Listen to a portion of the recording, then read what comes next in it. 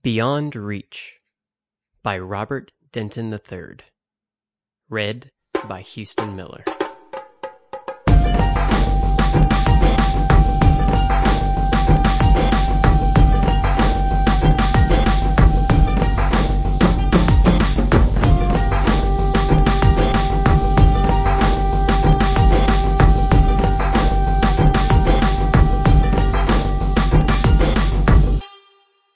At least the tea was good. A minor point in the Kaiyu land's favor, but at this point, Asako Suki would accept any comfort she could find.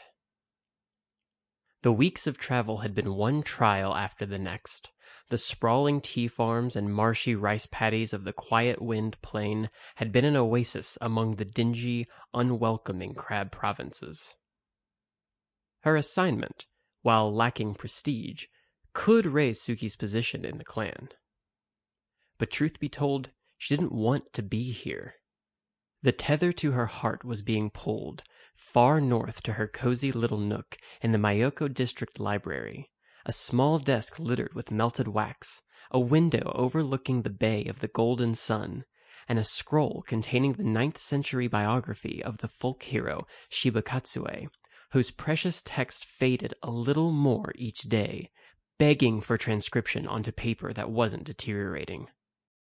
I should be there, not here, she thought, trying not to imagine how many transcriptions would greet her when she finally returned. It could be days before she caught up. The woman before her cleared her throat, and Suki brought herself back to her present surroundings. An austere room in a Kaiyu tower, in a small keep whose name she'd already forgotten. I regret that I cannot approve your request, Kaiyu Hitsuko said. She was a stark-looking woman with brown eyes and faint sideburns, and a smile that never touched her eyes. Even if we knew the Kuni daimyo's current location, travel through the southern provinces has been restricted lately. I cannot amend your traveling papers. Perhaps it is best that you just go home. Tsuki exchanged a look with the young Shiba beside her. The Yojimbo didn't seem particularly surprised, but then he had predicted this outcome only hours before. She could practically hear him crowing about it already. Tsuki sat down her tea. I would prefer to hear this from Kaiyu Shihobu-sama. From behind the Kaiyu woman came a barking laugh. Its source was perhaps the hairiest man Suki had ever seen, with a carpet of fur peeking out of his kimono collar and a thick, black caterpillar spread unbroken across his brow. As if the Kaiyu daimyo had time for you. Perhaps you haven't noticed, but there is a war. His mouth snapped shut at the abrupt rap of Hitsuko's fan against the floor. Our sister is indisposed, she calmly said. It is only out of respect for the folding of our families that I have interrupted my own work to meet you, Asako-san. Suki had counted on as much. After having been rebuffed by the Kuni, she had hoped that the pending marriage between the Kaiyu daimyo and an Asako scholar could be used to her advantage. It did confirm her suspicions. The crab did not want her bothering their leaders. They likely didn't want her here at all, which makes two of us, she thought. But it didn't change her duty. My champion's orders leave little interpretation, Hitsuko-san. I must deliver my message to the Master of Earth. Since he is currently tethered to the Honorable Kuni daimyo, I see no other way except to seek an audience. The solution is simple, Hitsuko remarked. Tell me your message, and when they return, I will see it delivered to him. Nice try, thought Suki. But there was no chance she would convey her champion's words to a Hatamoto of a war-thirsty clan. That the Void Master's seat on the Council of Elemental Masters was now vacant, the Master of Air's health had taken a sudden, dire turn, and with the elemental imbalance spreading, the Phoenix were in desperate need of leaders. There was too much blessed jade in Phoenix shrines to admit vulnerability. The crab were not above taking what they wanted when they thought they could. It had been done before. I fear that is impossible, she said. Hitsuko said nothing. For a time there was only the sound of Yukiti, the hairy one, chewing. Tea leaves, most likely. Tsuki knew this to be a common habit of the Kaiyu family. They thought it gave them bursts of energy, although Suki's experimentation with the practice over the last week had yielded no such results. It was more likely that the energizing properties of dried tea leaves required hot steeping in order to work, and she postulated that mere chewing... They were staring at her. She chided herself for daydreaming, then straightened her back. "In that case, I must ask a favor," she said. "Since you would have me tell my champion that the crab cannot produce the Master of Earth, I would ask that you dictate your reasoning and allow me to put it to scroll, in my own words." She paused. "To prevent a misunderstanding." It was not quite an accusation. She hadn't quite implied that by denying her, they had declared Isawa Tadaka their hostage. Hitsuko's eyes narrowed. How sincere. The hairy man slapped a thick palm onto the floor. The room thundered. How like a northerner to make such arrogant demands. It is the important work of Kuniue and others that keeps untold horrors on the other side of the wall, and yet northerners would waste the time of their guardians. They would best remember that the only reason they enjoy their opulent lives and petty quarrels is that they are paid for with crab blood.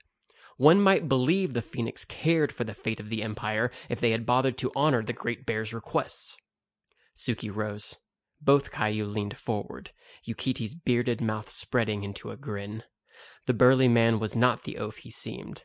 He was baiting her, hoping she would respond in kind, giving him the excuse to resolve the issue with a fight, as he clearly wanted. Instead, she bowed. "My apologies," Suki said. "I spoke in haste and without due consideration. I will leave you now and trouble you no more." She turned and made for the door, resisting the temptation to glance at the stunned expressions of the Kaiyu, her Yojimbo following suit. On their way to the stables, Suki sensed his disappointment. Shiba Koetsu had probably hoped for a chance to further the reputation of the Feathers Within Branches school of swordplay. As the hostler fetched their horses, Koetsu finally spoke. "What will you tell Shiba Ue?" "We are not going home," she said. "We go south." She met his surprise with some satisfaction. He was younger than she by at least a decade, and yet he always seemed to assume that he knew more than she. Hitsuko said that travel is restricted in the southern provinces, which suggest Kuniyori is south of us. She couldn't amend our traveling papers, which means he is in a province where the Kaiyu in Hiruma cannot permit travel. Based on crab traveling law, that suggests he is in Hida lands. Finally, Yukiti said Kuniyori is performing important work, suggesting he is seeing to his duties. There are only 5 shrines tended by the Kuni in Hida lands. That narrows his location down to one of those 5 shrines. She smiled. So now, we go find him. And if I am wrong, it wastes no less time than simply waiting here. Koetsu rubbed his neck. How do you know all that? I read it, Shiba-san. She allowed herself a chuckle. He'd learn eventually. Librarians weren't to be trifled with. This will upset the Hida, he finally said. Definitely, but that's your problem, Shiba-san. The objections of the crab do not concern me. My duty is to find Isawa Tadaka. And the sooner I do that, the sooner we can go home. At last he nodded. Perhaps such deductive skills will find their way into your novel. She hoped so. The celebrated cases of Magistrate Yuzo was in its 8th draft, perpetually unfinished in scattered sheets of prose and notes beneath her desk. Just the suggestion spiked her homesickness. She wanted only to return to her draft, to finish her transcription projects and resume her writing. She could have finished it already, of course, but it wasn't ready. It had to be just right. The hostler's return brought her back to the present with a sigh. Another reason to finish here. As Koetsu worked out how they would avoid the road patrols, Suki watched the darkening sky in the direction she imagined was home.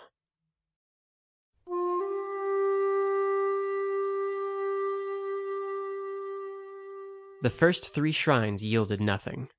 Suki paid her respects at each, met with the resident Kuni, and, when they confirmed their ignorance of their daimyo's location, continued on her way, keeping to trade roads, avoiding patrols. The shrine attendants asked surprisingly few questions, apparently accepting that they were mere travelers, taking for granted that they were allowed to be there. But then, Suki supposed, what reason did they have to assume she hadn't been questioned already at the roadside way stations? Like most priests and shrine keepers, they were guileless and simple, having given themselves completely to worship of the fortunes. She therefore found it ominous when she discovered the fourth shrine completely abandoned. No living quarters, Koetsu reported. If there are shrine keepers, priests, or a resident Shugenja, I am not sure where they would stay. I'd guess this place is abandoned. Even so, his hand never drifted far from his katana's hilt. They could be staying in the Hunden, Tsuki supposed, but to her knowledge, only the Kaito really ever did that. Few non-Shugenja knew how to reside in a shrine sanctuary without offending the enshrined spirit. She didn't like it. The cleaning fountain was well kept, the grounds clean, the Shimenawa ropes recently replaced. Yet there was no one here. It held the silence of a tomb, no sacred song or bell to break the pall. It was also the fourth shrine they had visited so far. That made it unlucky. But she couldn't leave a seemingly abandoned shrine alone. She had to investigate. That was the role of the Phoenix. She took such duties seriously. I'm going in, she said. Stay here. He started to protest, but Koetsu knew as well as she that Bushi were forbidden to cross the threshold of the inner sanctum. Were this a shrine to Bishamon or Hachiman, perhaps an exception could be made. But she couldn't tell from looking who the enshrined kami was, or which fortune blessed these grounds. Perhaps a local spirit. Normally, shrine keepers would be sweeping and making offerings, but the shrine's main structure was lifeless. On bare feet, Suki made her way to the Honden, which held the Shintai, where the spirit resides. She bypassed blessed Shimenawa ropes and rolled aside heavy screens. A locked iron door briefly stopped her, but she foiled the padlock with an improvised paper shim, a trick her delinquent sister once showed her. With that obstacle bypassed, she braced herself to stumble into a startled priest or angry Shugenja, excuses at the ready. There was no inner sanctum. Tsuki's heart stopped at the mouth of a spiral staircase. It led down. She descended carefully into the dark, groping the walls. She briefly considered the offerings in her satchel, but she was hesitant to invoke the kami for light this far south. She'd read that invoking the kami near the Shadowlands could attract spirits far less benevolent, ones she'd rather not draw. She would not risk that. The stairs abruptly ended. It was pitch black. Her next step kicked a metal lantern with a wince-inducing crash. When no angry voices arose, she blindly searched for the vessel, then lit it with her striker. She wasn't sure what she was expecting to find, but it wasn't this. Shelves of charts and papers lined the walls. Odd trophies, skulls, horns, scales, and a dried-up barbed tongue sat as paperweights or on display. The lantern light glinted off dozens of crystalline glass bottles, some so old they were turning purple. Contained within were liquids and shriveled parts Suki could not identify. Grimly it dawned on her that the shrine was a lie, a facade for a personal laboratory. But to what end? Stamps carved with Kuniyori's personal emblem confirmed the lab as his. A cot with neatly folded clothes atop it stood beside a nightstand holding kabuki makeup. Discovering this room felt like a violation, as though she were peeking into his life. More details slowly came into focus, and with them came a sinking sensation. Some of the bottles contained a thick liquid, brown or red, nearly black. A coppery scent hung in the air. There was a human skeleton in a pile in one corner. Hesitantly, Suki crept forward and peered closely at the scattered bones. It had been a long time since she'd studied the illustrations in Asako Michi's Notes on the Human Body, but it seemed to her that the finger bones, and perhaps others, were missing. And then the light glinted off the implement on the center desk. A bone handle fitted onto the length of dull steel, curved abruptly with an inward-facing blade. It was designed to inflict superficial cuts onto the forearm, a tool for drawing blood.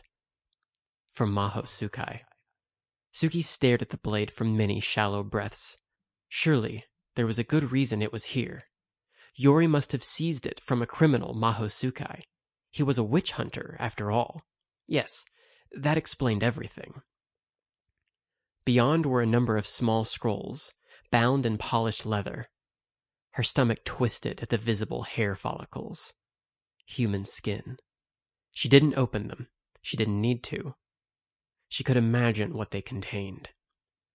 A brief search turned up Yori's journal. She could only glance at the scratchy notes before dropping it with disgust. It may as well have been a confession. Yori was drawing upon Kansen, Kami corrupted by the Shadowlands. That was Maho, blood magic, forbidden. And the scrolls were written by his own hand. The room swam beneath her racing heart. The Kuni daimyo was a Maho Tsukai, and his lair, this laboratory, was beneath a shrine to Kansen, to corruption. How many others in his family were complicit in this? How many knew? All at once she realized what duty required. She took a steadying breath and whispered a silent prayer. Bishamon, grant me strength. Tearing a sleeve, she wrapped up the scrolls without touching them. These went into her satchel. The wrapped sorcerer's dagger went into her undergarment. The journal, the most damning evidence, she tucked into her obi. This was more than enough to present to the Council of Elemental Masters. She had to tell them of the Kuni's corruption. What about Tadaka? She cast the thought aside. If Kuni Yori was a Maho Tsukai, then the Master of Earth was surely dead. And if not, then he would prefer she inform the remaining council members over rescuing him. Exposing and ending the corruption was more urgent. Whatever Tadaka's fate, he'd have to meet it alone. There was plenty of lantern oil among Yori's possessions. She dumped it on every surface she could find. She overturned shelves and soaked the papers. She cast down the bottles and beakers until the fumes stung her eyes. She paused only to pray for the soul of the human remains.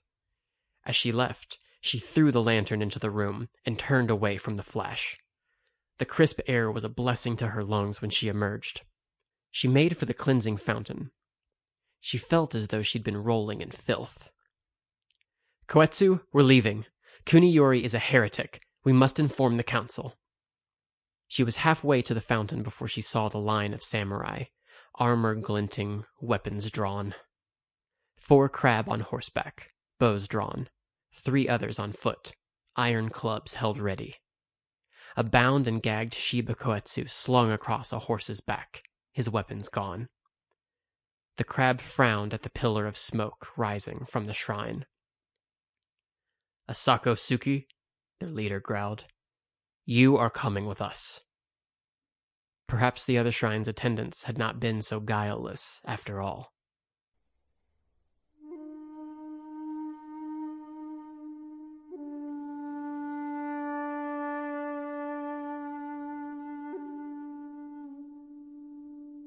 The guards had called it a waiting room. It was furnished as such, and they'd even provided her with tea. But Suki knew this was a holding cell, albeit one reserved for those of samurai status. She would not be thrown into a dungeon and chained to the wall like a peasant, but neither would she be granted freedom. Outside the sliding doors, she could see the silhouettes of 2 guards. The view from the window overlooked the wrong side of the Kaiyu wall, a bone-shattering drop into Earthquake Fish Bay. They'd taken her satchel, her offerings, even her sandals. They'd taken the journal, too, but they hadn't taken her clothing, so they hadn't found the dagger. She could feel it flat against her belly, beneath her obi.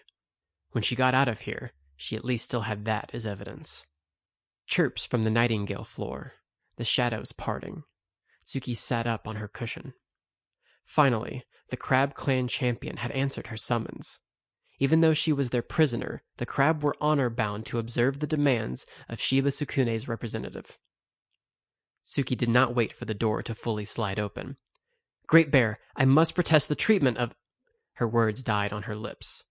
It was not the Great Bear, but his son. Hide Yakumo strode into the room with the gait of the weary, his long mustache framing severe features. His head nearly touched the ceiling as he crossed his arms, the guards closing the door behind him. At his hip, a Tetsubo swung ominously. She'd heard stories about Yakumo. He'd crushed the head of a Minamoto Hatamoto's brother over a minor insult. They hadn't been able to stop him. "Where is Koetsu?" she managed. "He is meeting the fortunes," Yakumo replied. She blinked, uncomprehending. They'd killed him, just like that? "So," Yakumo grumbled, "you're the Maho Tsukai who sabotaged Kuniue's lab?" His words raked through her like icy daggers. "You're wrong. Kuniyori is Maho Tsukai. Ask your guards. They have his journal. He used human remains to..." He stared down at her as one might a cockroach. Lies. As cold dread washed over her, realization finally dawned on Suki. Evidence of Yori's corruption would forever blight the Kuni name and bring a stain upon the honor of the crab.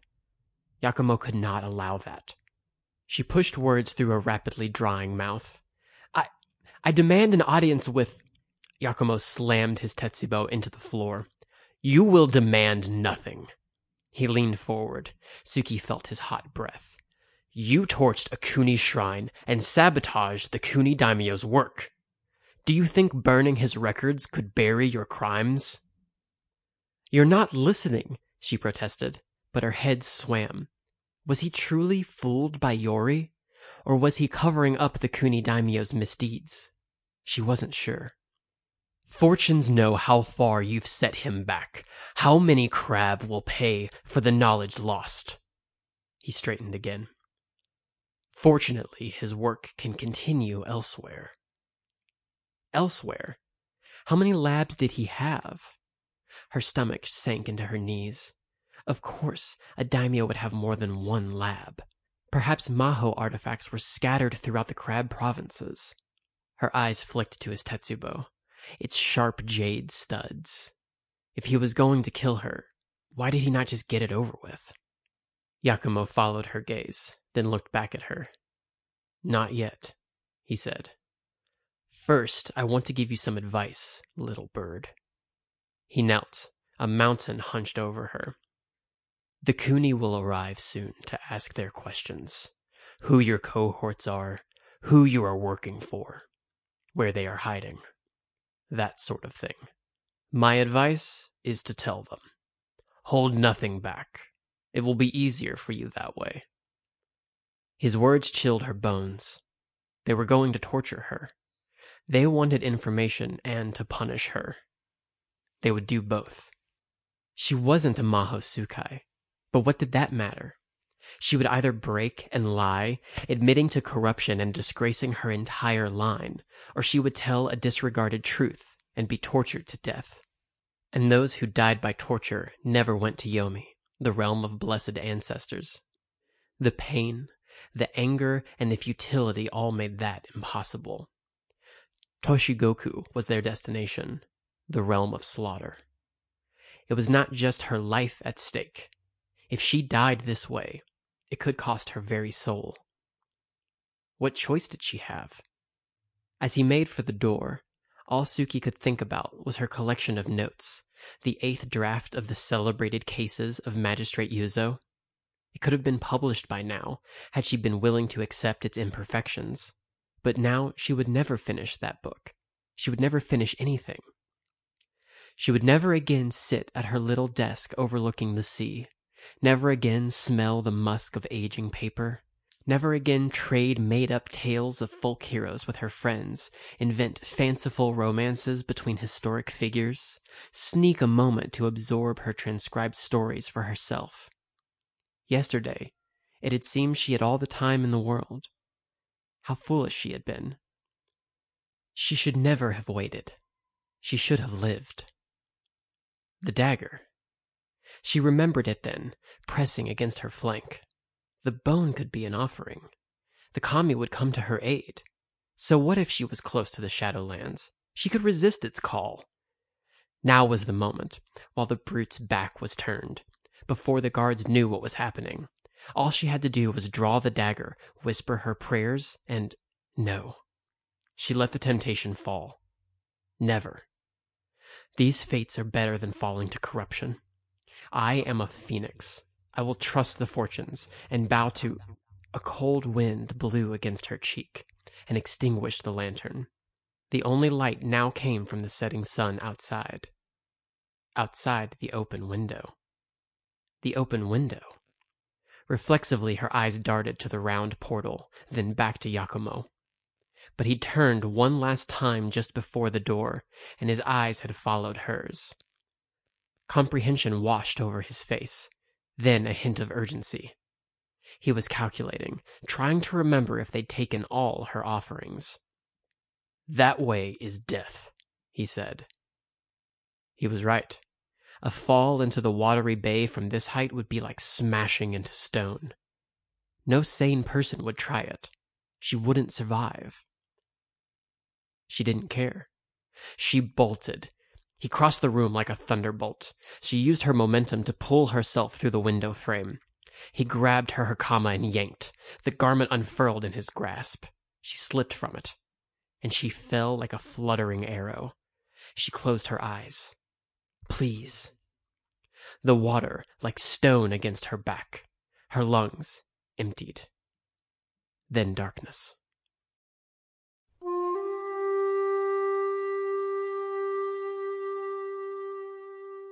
Tsuki shivered in wet silk as she hugged her knees beneath the wooden bridge, sinking into moldering foliage. Each breath was like fire. She was certain her ribs were broken, or at least cracked. But the water kami had spared her the worst, without offerings. Her invisible allies. They had not abandoned her.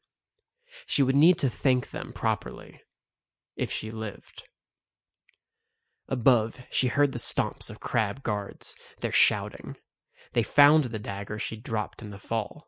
They knew she was close by. Alive or dead, it would only be a matter of time before they discovered her. She gritted her teeth against a sneeze, her head pounding, her eyes burned. She tried not to think about what she had read about the waters near the Shadowlands, to wonder if it were also true for the waters of the bay. She breathed hot air onto her goose-pimpled skin. She had to get a message to the Phoenix. But how? She had nothing to offer the kami, and even a minor invocation might attract Kansen. They'd find her if she stayed here. But where else could she go? Not the castle. She'd never sneak through. Not the bay. They were searching it. Not the Shadowlands. Please, not there. She rocked back and forth. Not the Shadowlands. I can't. I can't. The voices grew louder. Above, the stomping increased with the shadows beneath the cracks. She tried to think of something, anything, but all she could picture was her little desk overlooking the sea. I didn't even want to come here, she thought as her eyes grew wet. I didn't want to do this. I just want to go home.